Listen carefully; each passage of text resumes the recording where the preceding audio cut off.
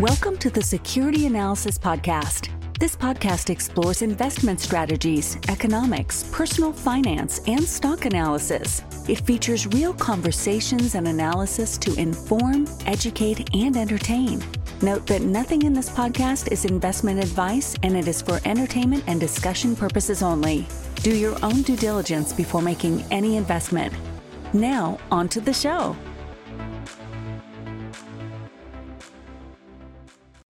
Today, I'm talking to JL Collins. He's the author of one of the most iconic books about personal finance and financial independence, The Simple Path to Wealth. He's an advocate of index investing and the pursuit of financial independence. His new book, Pathfinders, contains accounts of people from all different kinds of walks of life who have pursued financial independence and the impact that it's had on their lives. So welcome to the podcast, JL. Thank you, VSG. It's an honor to be with you, and thanks for the invitation. Yeah, absolutely. So how'd you first catch the investing bug? How'd you get interested in the stock market? Oh, wow. So that goes way back. I think it goes back to a trauma, actually, in my childhood, I suppose. My dad was a pretty successful guy. He was a manufacturer's wealth rep, self-employed, but he was also a cigarette smoker. And cigarettes kill you, but it takes a long time. And on the way to killing you, they debilitate you. So his ability to work declined as his health declined. And he was not a saver and investor. And so our standard of living, which had been pretty good, went from that to being pretty tough. And that made an impression on me. And so at an early age, at some level, I decided I didn't ever want to be dependent only on my ability to trade my time and labor for income. I wanted to have something else that would fill that gap. And probably at the time, I didn't quite know what that was. As I got a little bit older and went through college and everything and came out and started working my first professional job, I decided just arbitrarily, because there was no internet, there was no FI community out there. I didn't know anybody who thought this way, but I just thought, I can live on half of what I'm earning. It's a whole lot more than what I was living on in college. And I'm going to spend the other half buying my freedom. So 1975, I started investing. And I was a stock picker in the beginning because that was the same year that index funds were created by Jack Bogle. Same year he created Vanguard, but I didn't know that. And even if I'd known that, I wouldn't have been wise enough in those days to embrace them. So, yeah.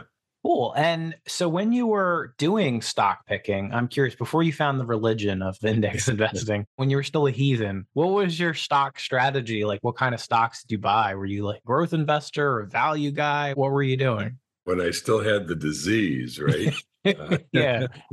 I sort of did a little bit of everything because, again, there was not a lot of guidance out there. So when ideas would come to my attention from whatever source, I didn't really think in terms of growth or value. I thought in terms of, does this make sense? And sometimes they were growth stocks, sometimes they were value. I think I probably more to the growth side because in those days I was looking to hit home runs, which I think is a terrible strategy in retrospect. But I got to tell you, when you do that and you get one that works, there are a few things more intoxicating than looking through and picking a stock and putting your money and then watching it do what you hope it would do. But the very first stocks I ever bought were Texaco and Southern Company. Again, this was 1975, and I didn't know anything. And I had the princely sum of $5,000. I was working in downtown Chicago at the time. I walked down Michigan Avenue to a storefront brokerage, and I walked in and told the nice lady I wanted to buy some stock. And she introduced me to a stockbroker because that's how you did it back in those days. And he asked the traditional questions like, what's your risk profile and all this kind of stuff. And I said, well, I worked pretty hard for this money, so I guess I don't want to lose it. In retrospect, he put me in Texaco, which of course was an oil company, and Southern Company, which was a utility. They both paid pretty good dividends. And given what I told him, he did well by me. I think those were reasonable things to have put me in. But unfortunately, of course, because I was such a novice, the moment I owned them, I was obsessively looking at the stock price every day. And the moment they posted a little bit of a gain, as I recall, I sold them out. So not the best strategy. Gotcha. And what was your career? So I've gotten the impression from your books that you've had a few different careers. So what was your career when you were working? Well, I mean, yes and no. I spent the bulk of my professional career in the magazine publishing business. And specifically business to business magazines, and worked for several different companies in that arena. I started selling ad space and then ultimately became a publisher and a group publisher. And so that was part of my corporate career. In the middle of that, for a brief time, I worked for an investment research firm, kind of a little bit of serendipity. I was on a business trip sitting on an airplane, and I happened to be sitting next to a guy who worked for this firm, and stocks and investing were always an avocation of mine. So when I found out he was in the business, I'm picking his brain and we're kicking ideas back and forth. And by the time the plane landed, he said, you ought to meet our managing partner. So one thing led to another, and for a brief moment of time, I was in that business. But then I went back into publishing, and that's where the bulk of my career is. Gotcha. And I know that you've taken career sabbaticals. There have been times when you've had enough money where you can quit for a few years, and then you took advantage of that. So what are kind of the advantages of a career sabbatical? Joining the investment research firm was kind of a classic example of that, right? So because of my strategy of investing 50% of my income, even though I wasn't certainly in the early years all that good an investor, it still paid off. And of course, I got better at investing. In fact, I achieved financial independence as a stock picker, and by extension, picking actively managed mutual funds that were run by stock pickers. But it's not an on-off switch. It's not like one day you have nothing and the next day you're financially independent. There's a path, a journey, and each step you take along the journey, your wealth grows and your fiscal power grows and your option grows. And so at a pretty early age, all of that emboldens you, or can embolden you, to make more aggressive choices in your life, bolder choices. And it certainly did for me. So I loved working. I just didn't want to have to do it all the time. So I would tend to work very intensely when I was working. But the downside of that is you burn yourself out, and then you're really no good to yourself or to your employer. So eventually I recognized that I would step away for a sort of my own sabbatical, which was not well accepted in those days. So it took a little creative resume writing to cover those gaps at times. But yeah, it was great. And I used most of those sabbaticals to travel. One time I used to join the investment firm, another time to try to launch a business that didn't work. So all kinds of different things. And they range from, I think the shortest was maybe 3 months and the longest was 5 years. Well, and I know that in that kind of same vein, you've talked about how there's a difference between FU money and FI. So what is the difference between the two? Well, being clear that this is my definition, in my opinion, I think most people out there see FU money and being financially independent as the same thing. But for me, I think being financially independent means that you now have enough assets working for you that you no longer have to trade your time for money. It's throwing off enough money to meet all of your needs and maybe a little more. And then FU money is that interim step that we talked about a moment ago, from when you first start on the path and you start accumulating wealth and power that comes with having wealth for those bolder decisions, and allows you to say FU if the situation calls for it. I think that's why I think of FU money as that money you have in the interim that allows you to do things like step away from a job and take a sabbatical, or try a different kind of work, as I did. I agree with your definition. I think that makes a ton of sense because, I mean, even if you're not totally financially independent, there's still some optionality there. Like if you have 5 or 10 years worth of expenses invested, like I think it gives you a lot of optionality. One of the objections I think people have, or one of the things they find intimidating about stepping on this path to financial independence, is if you're starting from ground zero and you're looking at the kind of money that you need to have to be fully financially independent, it can feel a little overwhelming. And I think it's important that people realize that, well, yeah, that might take a while, but every step you take along the way, just like going to the gym, you're a little bit stronger. One of my favorite quotes is from a guy named Leo Burnett. He was a ad agency guy. He back in the 50s, 60s, he started a pretty successful ad agency. But the quote is, if you reach for a star, you might not get one, but you won't come up with a handful of mud either. So if you start on this journey, you may never be financially independent, but you will be considerably financially stronger than you would have been had you not started. Absolutely. Yeah. And I mean, even just like the first steps, like for instance, if you're in debt and you get out of debt, you're not financially free, but that's a huge weight off of someone's shoulders. Yeah.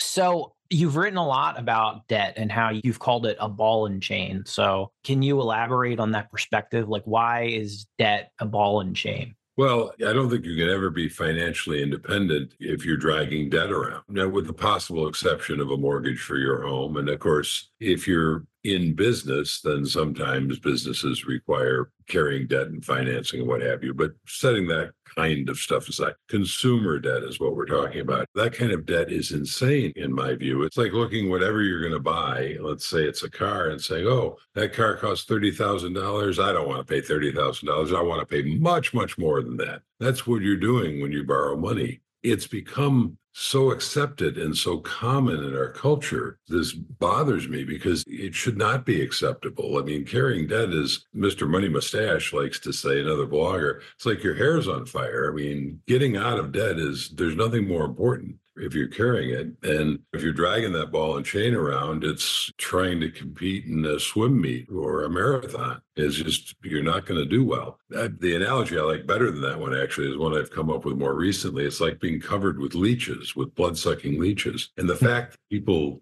see this as normal and acceptable, it's the same thing. So you need to take out your sharpest knife and start scraping the little bloodsuckers off. Why do you think it's become so normal? Like, I think back to my grandparents, and for them, debt totally toxic. Then you get to kind of the baby boomers and they get more comfortable with it. Now it's totally normal. People are walking around with student loans, credit card balances, a car loan. Why do you think that we've gone to that kind of mindset? I don't know that I have the definitive answer. A couple of things that occur to me. It's become so accessible. So when I was in college, which is back in the late 60s, early 70s, no credit card company in their right mind would have offered me or any other student a credit card. And if somebody had proposed that, they would have said, you're out of your mind. These people don't have income. They don't have a credit rating. We would know who would extend credit to those kinds of people. Well, they figured out that those kids had parents that would back them up. And of course, bad debt is just part of the game. And if you charge enough interest, you can write off the bad debts that don't work. And for the most part, they do wind up paying it back. And merchants figure out that if you can sell your product on credit, you're going to sell a lot more of that product, and you're going to get, because more people will be able to buy it, and you'll be able to charge a higher price for it. I think that's one of the driving things behind the incredible increase in the cost of college. When I went to college, you could, in rare occasions, borrow a little bit of money for that, but it was not this common idea that students just, as a matter of course, take on huge amounts of debt. Well, when you allow anything to be purchased with debt, the price of that has room to move up. And I think that's what's happened there. We live you mentioned the baby boomers. And I think what's notable about that generation, which of course is my generation, is that it's post-World War II. It's the beginning of the TV era. It's the beginning of a lot of advertising and commercial on TV. The idea of creating need in people. That television advertising, you need this kind of car and this kind of, and you deserve a break today, all of that. And now it's exacerbated with the internet, all the stuff that goes with it. So I think there's a constant drumbeat that's encouraging people to spend money. And if you don't have the money, that's okay. We have an easy finance plan. So I think that's the kind of thing. And so it takes an effort to go against that tide. But if you want to be free and wealthy, you're going to have to make that effort. Yeah, I really agree with what you said about college, because they've turned into luxury resorts as the tuitions and everything have increased, which is pretty crazy. What are you there for a resort or an education? It's obscene. When I went to college, the accommodations were incredibly basic. They didn't feel that way because everybody was in the same boat. Right. When my daughter went to college, and she's now 31, so it's probably moved even more in that direction, but I couldn't believe how luxurious the accommodations were. The increase in building that's going on at universities, because they have all of this huge influx of revenue that is coming to them. And of course, they're going to spend it. So there are all kinds of fancy buildings and dorms, what have you. But that stuff costs money. And of course, students and parents can't afford it, but no problem. We have student loans. Don't worry your pretty little head about it being so. Just borrow.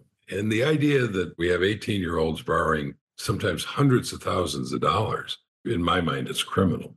Yeah. And it's sad because, I mean, often they're getting into careers where there's no way that they can possibly support Right. that debt. And the colleges are just complicit. It's like they don't care. It's like they're mob loan sharks or something, like Well, what they're saddling people with. yeah, I mean, caring is against their best interests. Obviously, they want the maximum amount of revenue, and because, hey, it's building fancy buildings is fun. And of course, college presidents and administrators, and I can't think of the numbers offhand, but what those guys were making back in the day, what they're making now is stunning. So obviously, there's no motivation on the part of the colleges to reel this back in. Yeah, absolutely. For someone who has, for instance, like a 22-year-old who's graduated from college and they have a lot of debt, what advice would you have for them to get out of that situation? I suppose it's like getting out of any debt situation. You just have to start scraping the little bloodsuckers off. Student loans run a pretty wide gamut, as I understand it. And to be clear, I'm not an expert on this, but if you have a student loan that has an exceptionally low interest rate, which I understand there are some of those out there, well, that's probably something you don't want to pay off all that quickly. If your interest rate is 3, 4% or something, this applies to any kind of loan, by the way. Certainly mortgages fall into this category. Then that's kind of debt I'd be inclined to just pay off slowly because I can get a better return on my money investing in low cost broad based index funds. But if you're looking at an interest rate of 6, 7+%, which is also common, when you pay that debt off, it's like getting a guaranteed return of that interest rate. So if you pay off a 7% loan, that's a guaranteed return of 7%. Credit card loan of 18%, and you pay it off, that's like a guaranteed 18% return. So that's obviously where you need to focus. And if you have several different kinds of debt,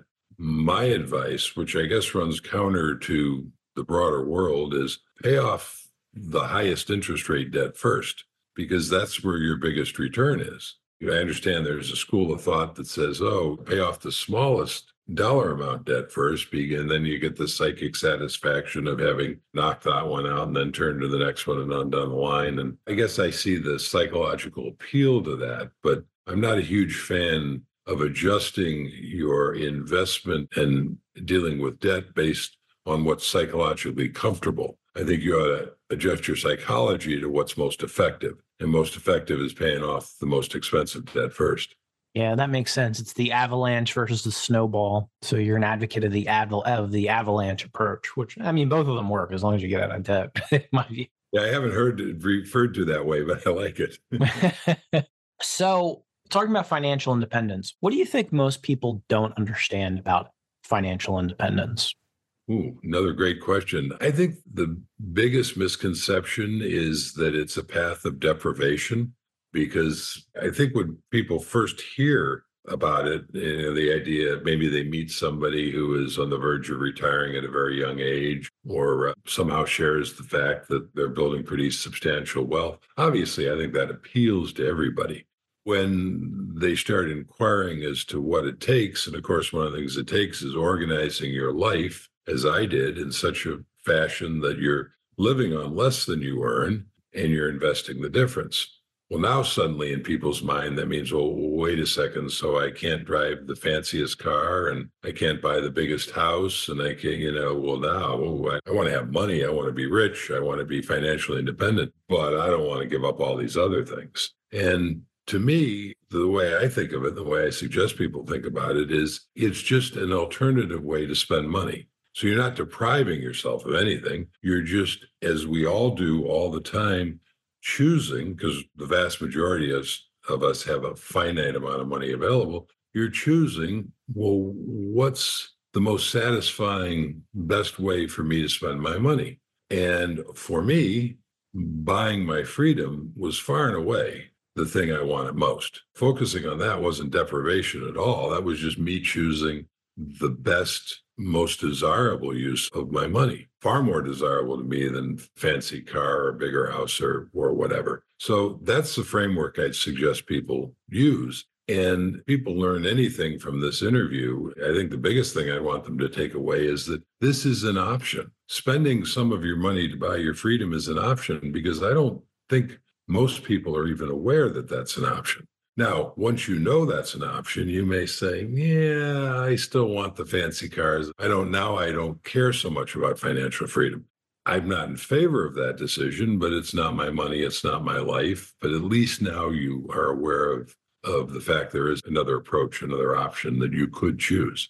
Yeah, I agree with that. And I mean, even when you think about the deprivation aspect of it, I mean, I just don't think of a lot of it as deprivation. If you have, is a fancy car really that much better than typical like used Toyota, maybe? In the grand scheme of things, does it really matter that much? I'd rather have some freedom, have some margin of safety in my life versus having all these wild luxuries. Yeah, I mean, absolutely. One of the, speaking of cars, one of the things that I find kind of amazing, a little disturbing, but great marketing on the part of the car companies is, I don't mean to pick on Toyota because a lot of car companies do this, but you look at Toyota comes out and creates the Lexus division. Mhm. And initially they created the LS 400, which was a unique car designed to compete with Mercedes and BMW and those kinds of things. But then they extended the range to where you could buy a Toyota Camry loaded with options, or you could buy a Lexus. I don't even know what the Lexus version of it is, but you could buy a Lexus version, which is basically a Toyota Camry Yeah. labeled as a Lexus, and maybe it's a little bit fancier, but it's considerably more expensive, far more expensive than whatever extra doodads are on it, because people have a psychological need to say, I drive this luxury brand, even though the driving experience is essentially the same. And to me, that's a psychological weakness. But it's amazing how Toyota sells far more cars than Lexus does. So there's not, the vast majority of people evidently don't fall prey to this, but it's kind of amazing how many people do. And I think it's sad. And I think those people are squandering money they could be spending, even if they didn't want to pursue financial independence. You could be spending that money on some other consumer things that you might enjoy more, or even just having less debt. But yeah, it's certainly astute marketing on the part of Toyota and understanding human psychology that they can get away with it. But sometimes I think, man, if I was the CEO of one of these companies and somebody came to me with this idea, I'd probably be, you're out of your mind. Nobody would be that silly. $20,000 more for the same car just because we put fancy badges on it. And of course, Yeah. I would have gone. Yeah, never underestimate what people are capable of. So now everybody knows why I'm not the CEO of Toyota. Yeah, something that you've written about, like I thought I liked this in the book. You were talking about a contrast between a friend of yours who made $40,000 a year and achieved financial independence versus another friend of yours who got an $800,000 bonus and it wasn't enough to keep his lifestyle going. So what do you think are the main lesson of those two people? I met the $800,000 bonus guy in that sojourn working in that business, and great guy, by the way, and very talented. And by the way, the $800,000 was only the bonus. Now, in that business, a bonus can be a large part of your income, but it's certainly not all of it. And this goes back probably the early 90s when $800,000 was real money. And he and I he was working in Chicago at the time, and I happened to be in Chicago, and we were having lunch. And he was one of these people who was very open about his income and his spending. And we spent lunch talking about this bonus he'd gotten and how it wasn't enough to meet his needs. And you're laughing. Yeah, it's so wild. The people who are listening to us can't see that, but you're kind of laughing, and it makes me laugh too. But over the course of the lunch, when he'd walk through the lifestyle he'd put together with the houses and the cars and the private schools and on down the line, he was right. It just mathematically was not enough money. And so he is never going to be financially independent. And I think unless he radically alters his life and frees up some income and figures out how to live on, say, $500,000 a year, which most of us could figure out. But I think the main takeaway from that is that one of the pushbacks to embracing this approach is, oh, it's only for people who make really large salaries. Nobody who makes modest amounts of money can possibly do this. And if you read Pathfinders, for instance, my new book, you'll find lots of stories from people with very modest backgrounds who are doing it that prove that that's not the case. Certainly, if you're going to walk this path and you have a big salary, if Ken chose to walk this path with his $800,000 bonus, certainly he would have a leg up. But the important thing is not how much money you're making, it's how much money you keep. You have one person in the book who makes minimum wage. They make tips and things like that with it, but a minimum wage job and they're achieving financial independence. So it's really possible at all levels. Right. And then the way they do that is that's a fascinating story. If it's the same one I'm thinking of, this is a guy who's basically a ski bum. So they also only work 3 or 4 months out of the year. And they're still, that provides enough money for them to live on, plus to have access to invest towards becoming financially independent. And the way they're doing it is they've created a very inexpensive lifestyle. He has roommates and they just lives very cheaply. And that's not deprivation in this person's life. I mean, I don't even know if he owns a car. I don't remember. He sounds like he has a great life. He has a brilliant life, but it's not a life filled with fancy cars and big houses, right? So it depends on what you want out of life. Absolutely. So what advice would you have for someone who wants to resist the pull of lifestyle inflation? Like say you get into a real high paying profession, like you're becoming a lawyer or something. What would your advice be to kind of resist that slippery slope where you're in golden handcuffs? If we're talking about somebody who is at the beginning of their journey, then my advice would be to keep living like a student as long as you can, because I think most people that I've talked to, the years they were a student, this certainly applies to me, were some of the best years of their life. I have never been poorer or had more fun than when I was in college. Me too. And I think that's pretty common. So if you take that ethic forward, like I did when I got my first professional job, I thought, I know people who are living on half of what the salary I just got is. So I know it's possible. And I also know it's far more than I was living on in college. So it was a huge step up in my lifestyle, just living on half my income. I think if you have that kind of discipline and you say, I'm going to invest half my income, or some people do 60, 70, it's interesting to me. I get a lot of pushback from people who are new to this idea, say 50%. You're kidding me. Nobody actually does that. Well, au contraire, I've done it. I've met countless people at this point who have not only done it, but pushed back from the other direction and say, JL, 50%, you piker, you're doing 60, 70, 80% if you're really serious about this stuff. So I think that would be my first step, is recognize that money doesn't equal happiness. Freedom is going to be a much better barometer for happiness. And that's the most important thing you can buy with your money. And if you don't get caught in the lifestyle inflation trap, then you're never going to have to unwind it. It is much more difficult for somebody in, say, their mid-30s or 40s, like my friend with the $800,000 bonus. It's much more difficult, it seems to me, to unwind that. It is to never let it get a hold of you.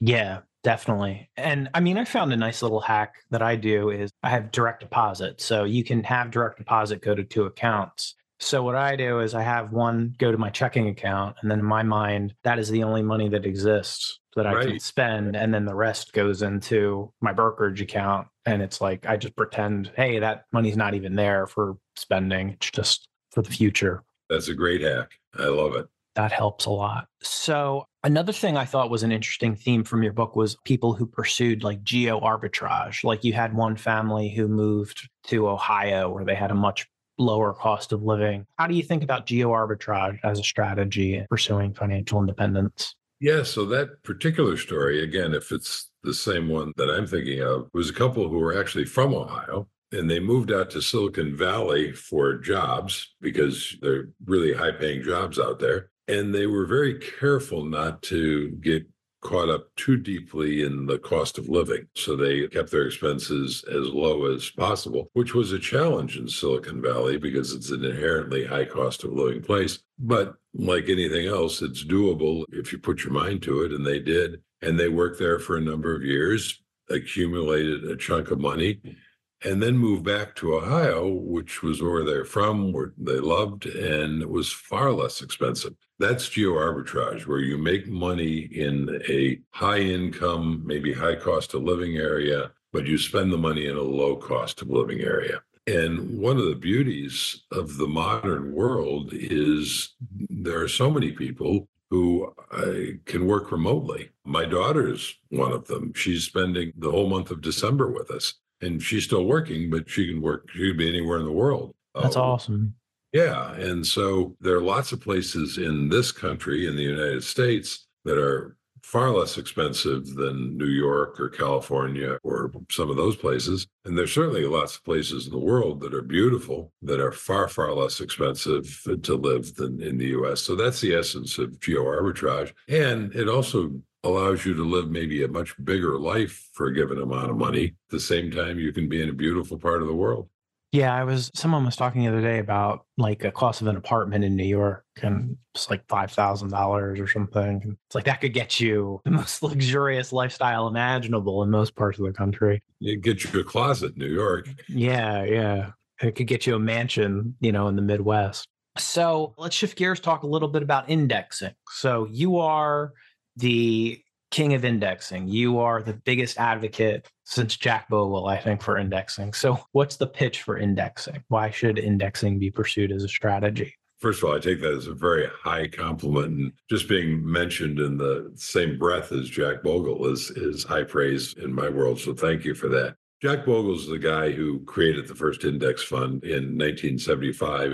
It tracked the S&P 500, and he created Vanguard at the same time, which has some unique characteristics as an investment firm that aren't shared anywhere else. But Bogle's insight was that if you just bought the entire market, if you bought all 500 companies, that you would accomplish a couple of things. One, you would get the return of the market overall. You would have far less expense in doing it because you wouldn't have to hire expensive analysts and money managers to choose stocks.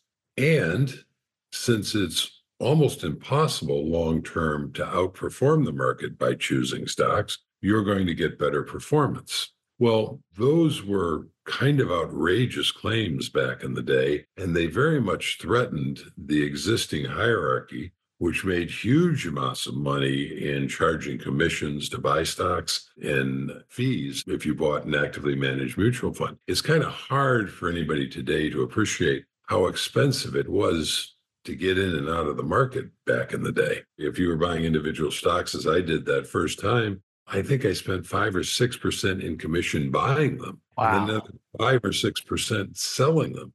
So unless your investment made 10 or 12%, you weren't even breaking even if you were trading. It's just unfair. And of course, now you can trade stocks virtually for free. The the expense ratio on mutual funds in those days was commonly 2.5%, 3%. Now, even in an actively managed fund, it's under 1%. And for an index fund like VTSAX, which is Vanguard's total stock market index fund, that's the one I invest in, is 0.04. I mean, it's basically free. It's almost nothing. Change is incredible. And that's what makes Jack Bogle, in my mind, a fiscal saint, because he really shifted the game in favor of the investor rather than in favor of the brokers and the companies. So an index fund simply buys every stock within an index, and it has a tremendous advantage of being far less expensive. And Bogle was famous for saying performance comes and goes, but expenses are forever. So inherently, you begin with an advantage as an index investor. And then the research has absolutely confirmed Bogle's contention that it's extraordinarily difficult, especially over time, to outperform the market.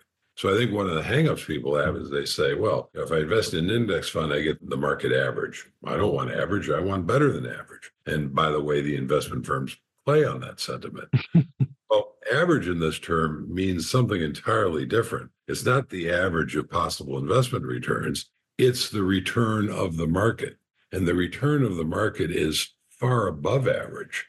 In any given year, I think maybe 25% of active managers outperform the market. So from year one, you have a 75% chance of outperforming any active manager. And then the further out you go, the number of managers shrinks that outperform from 25% down to 20 to 10 to 15. You go out 30 years, it's less than 1%, which is zero that outperform.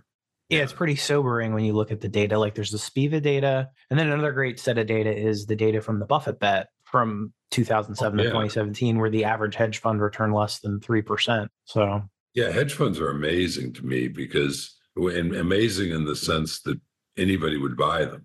But if you talk about high fee, I mean, the way an investment for an hedge fund works is 2 and 20. Sometimes I've even heard 3 and 30. And what that means is, well, there's a 2% ER, expense ratio, which means that, so they take 2% off the top, regardless of performance. And then they take 20% of any profits.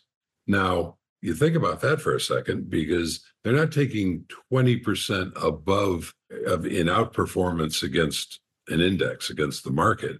They're taking 20% of any profit. So if the market goes up 15% a year and they're up 10%, they're going to take 20% of that gain. Mm-hmm. That's not a great performance. Yeah, it's horrible.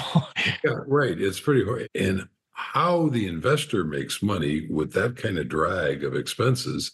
And hedge fund guys are looked at as being these masterful investors. And I don't know, maybe in some cases they are, but it's because so many of them are billionaires. Well, I don't know. It seems to me they're not necessarily billionaires because they're so great in investing. They're billionaires because they're great at convincing people to put capital with them and then drawing huge fees from that capital. That's how you become a billionaire, at least as a hedge fund manager. So it seems to me. There's a British investor, Terry Smith, who did the math on Warren Buffett. And he said that if Warren Buffett charged 2 and 20, it would basically be a market return. So if the greatest stock picker in the history of investing can't beat a 2 and 20 hurdle, then who can? Well, I mean, that's a huge hurdle. Regular actively managed fund that back in the day was charging 2%. 2% is a huge hurdle to the market, right? So, and then when you're doing 2 and 20 or 3 and 30, I have a guest post from this year on my blog from Ben Carlson, who's become a friend, and he has more experience with hedge funds than I do. And so I asked him to write a guest post on why do people invest in these things? It's a very interesting kind of thing. And part of it is that it's sort of an inner circle. So, if you're working for the Harvard pension, or not pension, the endowment, you're probably a Harvard graduate and you probably are friends with the Harvard graduates that are running the hedge funds. And, if you put money with the hedge funds, you're hobnobbing with them. Maybe you're opening a door for future employment. You get to ride around on their yachts.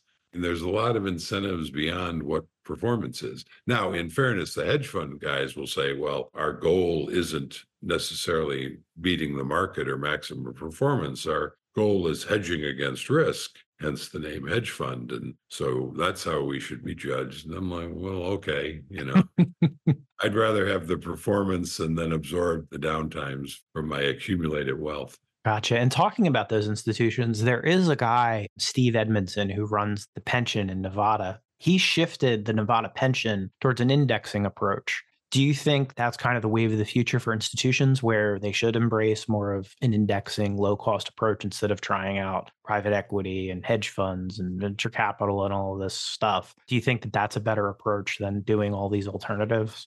So there's two questions there. I'll answer the second one first. Do I think it's a better approach? Absolutely. Mm-hmm.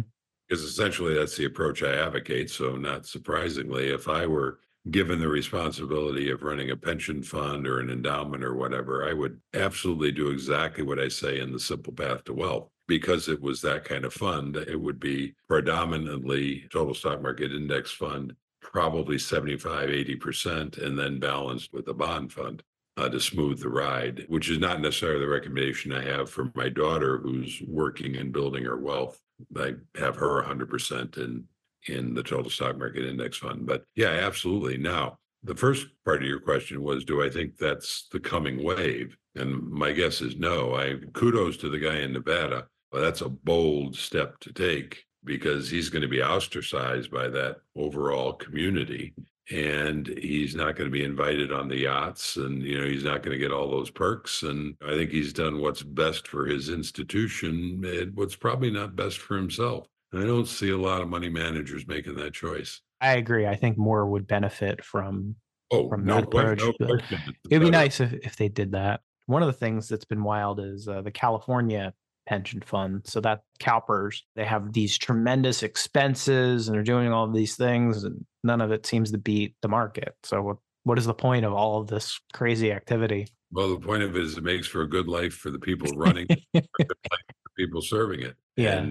And that's the wrong priorities, but that's the way the world's structured. So yeah, I mean, kudos to the guy in Nevada. I mean, that's the way it should, in my opinion, it should be done. But Yeah, absolutely. So, something I thought would be fun to do is we could talk about criticism of index investing and you can rebut them. So, let's do that. I can try. Let's go for it. So, some people who claim that there's a passive bubble, that too many people are going passive and it is distorting price discovery. What would you say to that theory? I've heard that Jack Bogle addressed that probably better than I can not too long ago, where he pointed out that there is still an enormous amount of active investing going on, people buying and selling stocks, which is that active discovery that you're talking about. So index investing has grown dramatically, but it hasn't gotten anywhere large enough to impinge on that. The other Bogle made is that if you go back in the day and you look at the market from the 60s and 70s or early 70s before indexing, right, where it was all active, 100% was actively chosen kinds of things, finding that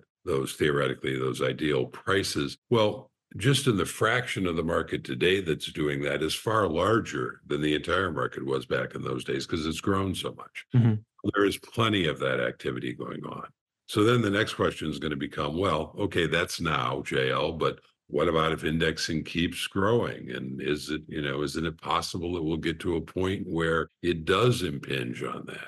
Yes, it's possible. I don't see it happening anytime soon because the allure of trying to outperform is so strong. There is so much money to be made by the people on the investment side if they can convince customers that they can outperform. It's the same reason I don't think everybody's going to become pursuing FI, because the allure of consumerism is so much stronger. But even if it happened, the dynamic I think that would occur is if it got to that point where it was interfering with accurate pricing of stocks, suddenly that would create a wonderful field in which stock pickers could prosper and active investing would outperform.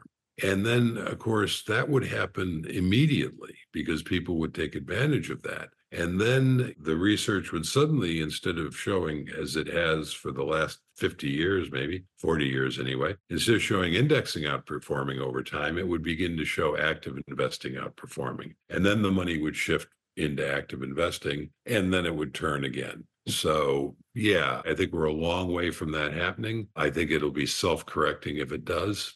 So that's my thought.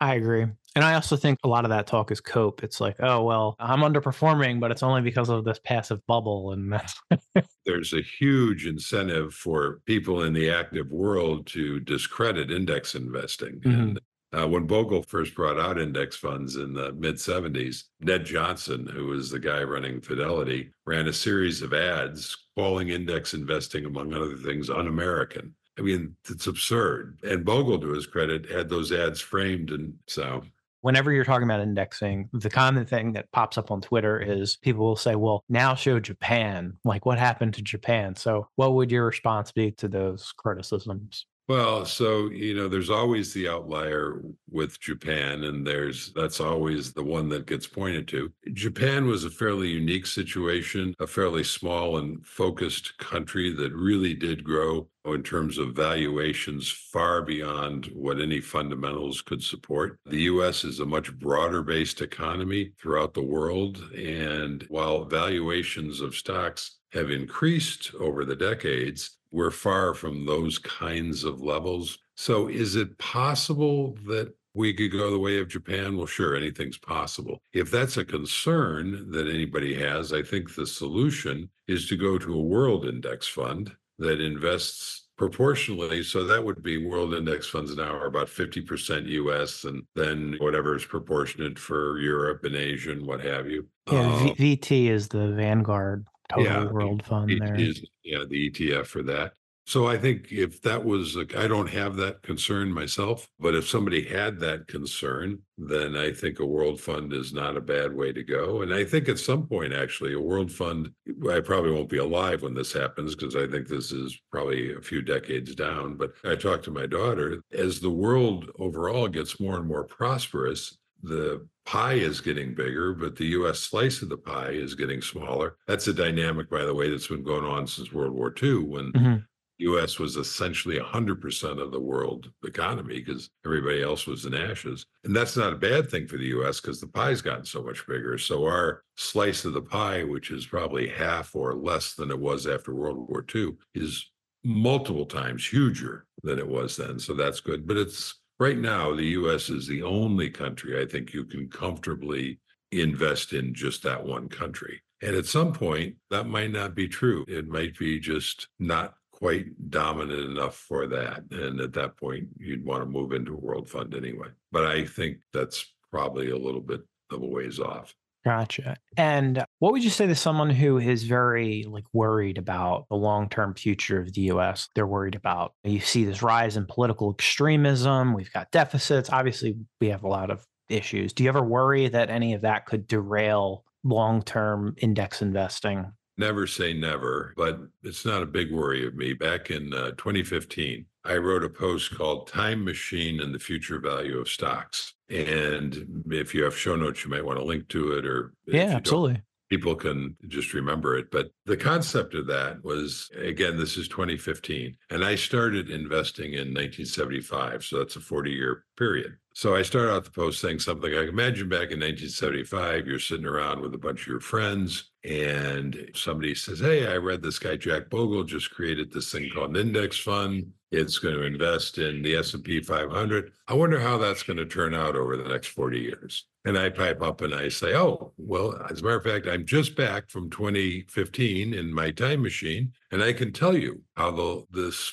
coming 40 years unfolds. And then in the post, I list all the terrible things that have happened. You know, in the 70s, there was stagflation and mortgage rates were 18%. And, then we got into, I can't even think of all things. We had Black Monday in 87, the single biggest point drop to date in history ever in the market. You had the tech collapse in 2000. You had the wars in Afghanistan and Iraq, 9/11. You had the huge implosion in 08, 09. So there's this whole litany of disastrous things that happened in that 40-year period, and which I recount in the post, and I'm recounting to the people around the campfire. And of course, the reaction is, oh my God, so glad you told us. There's no way we're investing in stocks.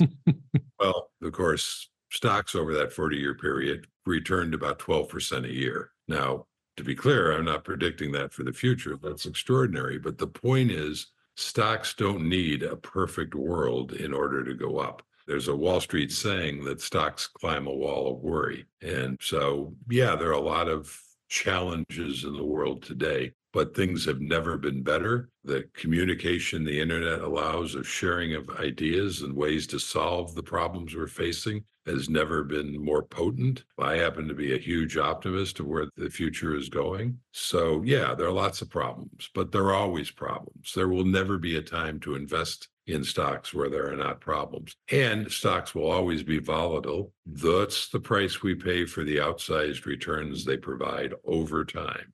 Absolutely. And so let's talk a little about 1987. So you've talked about how when you were a younger investor, before you kind of knew that you had to ride it out, you sold in 87 and then you bought back in 88. So what was the climate like in 1987? And I think it's important because a lot of people think when they're in a market panic that it's like a unique event. But I thought it would be interesting if you talked about the climate of 1987 and how scary it was to be an investor back then. Now it looks like just a blip on a long-term chart, but I thought it'd be cool if you could talk about the climate at the time. And all market plunges look like small blips on the long-term chart. Mm-hmm. In history. So I think I'd start out by saying one of the most important things that investors, certainly if you're going to follow my path, you need to understand is that the market's volatile, and corrections, which are a 10% drop, or bear markets, which are 20, or crashes, these are perfectly normal parts of the process. You should never be surprised. It's like hurricanes in Florida or blizzards in New England. They can be dangerous. They can be scary. If you panic and run out in the middle of them, they can do severe harm to you. But if you don't panic, you stay the course, they blow over. And as you said, the market just goes higher. All of that, by the way, you were being kind to me and saying I didn't know, but all of that I knew back in 1987. All right. So I knew what the right thing to do was. In 1987, that was back when I was still using a stockbroker. because he did in those days. And he and I had kind of become friends, probably because he was making a lot of money from my trades. And I'd had a busy day on that Monday at my publishing job. And at the end of the day, for no real reason, I just thought, I think I'm going to call Wayne, my stockbroker, and see what's going on. So I did. This is like maybe 5 o'clock in the afternoon. And he picks up the phone and I'm like, hey, Wayne, how's it going? There is this silence on the phone. And then finally he says, you're kidding, right? I said, no. And of course, now I know something's happened. And I said, no, why? What's going on? He said, this has been the worst day in history. All day, I've had clients calling and yelling at me. I mean, this is the single worst market day in history. By the way, still is to this day in percentage drop. I think it dropped 24% in a day. Well, that's the first I heard of it. And I knew what to do, which was to stay the course and let it recover. And I did for about 3 or 4 months. I think it happened in September, as I recall, was when Black Monday was. And anyway, and then the market started grinding down slowly, but grinding down lower and lower and lower. And finally, in around December, I just threw in the towel. I didn't have the intestinal fortitude to stay the course. And if I didn't sell the exact low, I was in spitting distance of it, because almost the moment I sold, it began to slowly grind its way back up. And of course, that's a problem with trying to time the market, because now it's grinding its way up and I'm thinking, this is dead cat bounce. It's going to fall back even lower. I'm going to wait to get in. And well, it didn't. It just kept grinding its way. And so by the time I finally got back in, it had not only recovered all the losses, but it set new record gains. And I just left a bunch of money on the table because I didn't have the intestinal fortitude. Never made that mistake again. Yeah. And were people at the time talking about like, this is another 1929, we're going into another depression? Or was that the attitude? Yeah, that's one of the reasons that I lost my nerve, is because the media is just filled with panic. This is just the beginning of something much worse. And it's the same thing we heard during COVID, same thing we heard in 08, 09. It's the same thing you hear after every crash or every correction, because the bears come out in force and panic and fear. The news media loves panic and fear because people tune in if they're afraid. And so, yeah, that's a huge drumbeat. I mean, when the market drops, it's hard to stay the course because everybody's panicking around you. But the truth is that whether or not the market makes you wealthy has nothing to do with what you do when it's going up. It has everything to do with what you do when it's going down. And if you panic and sell, don't follow my advice. My advice will leave you bleeding at the side of the road. For my advice to work, it's essential that you tie yourself to the mast and stay the course.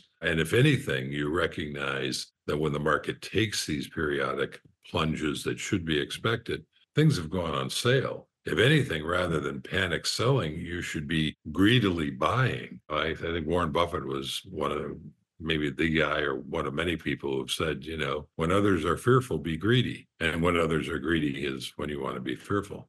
Yeah, I think Buffett, when that started to happen, is when he first started to pick up Coca-Cola in the midst of all that. Like after the crash, that was, I think, the first thing he did. He was picking up the phone saying, buy Coca-Cola. So which crash are we talking about? 87. That's when he started picking it up. And I read in his book, they were at some retreat and all of those guys, instead of panicking, were on the phone buying stuff. Yeah. I remember in the 07, 08 debacle, Buffett was down like $66 billion. Mm-hmm. I put down in air quotes because the value of his portfolio had dropped. It had been cut in half because everybody's portfolio was cut in half, because that's just what happened in the market. But he didn't panic and sell. And therein lies the difference. And I was irritating all my friends running around saying, gee, I wish I was down $66 billion. And of course, the reason is, by definition, that means that you have another $66 billion and knowing that it's going to recover. So, I was down half my portfolio too for a while, but I didn't panic and sell that time. And it all came back and then some. And the shares that I bought during that time, did extraordinarily well. Awesome. Thank you so much for your time today. Is there anything you'd like to add for the audience? No, great questions. I think we kind of really covered the subject pretty well, and I enjoyed the conversation. Thanks for having me on. Thanks for coming on. All right, well, have a good one. Thank you for listening to today's podcast. For more information, please go to securityanalysis.org. Subscribers to the website get early ad-free access to podcast episodes in addition to weekly in-depth profiles of companies.